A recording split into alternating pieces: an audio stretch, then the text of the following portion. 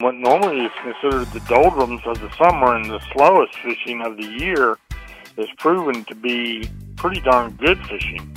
We continue to have a good billfish bite, although it's slowed down a little bit. But there's still plenty of sailfish and blue marlin offshore. Yesterday, a lot of boats had limits of mahi, the baler size, 5 to 8 pound, good-eating, party-pleasing fish. Scattered big wahoo, a few blackfin tunas. All in all, a little bit of bottom, a little bit of bottom fishing going on too. But both Hatteras and Oregon Inlet had decent fishing again. And then back closer to the beaches, we were seeing some drum outside the inlet. And the drum beat goes on everywhere. Yesterday we had drum on the piers. We had drum outside the inlet.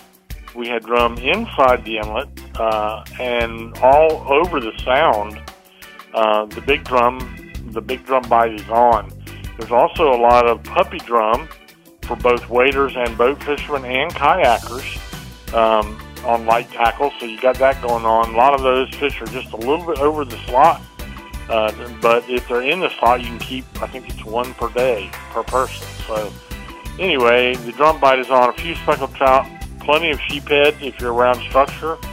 All that has been going on all summer long. And then down on the beaches, it's a little bit slow down. We did mention on the piers the big drum. There's also a few puppy drum being caught out of the surf. There's spot and sea mullets.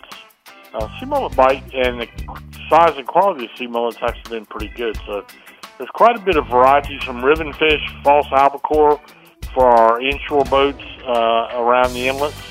So the variety is there.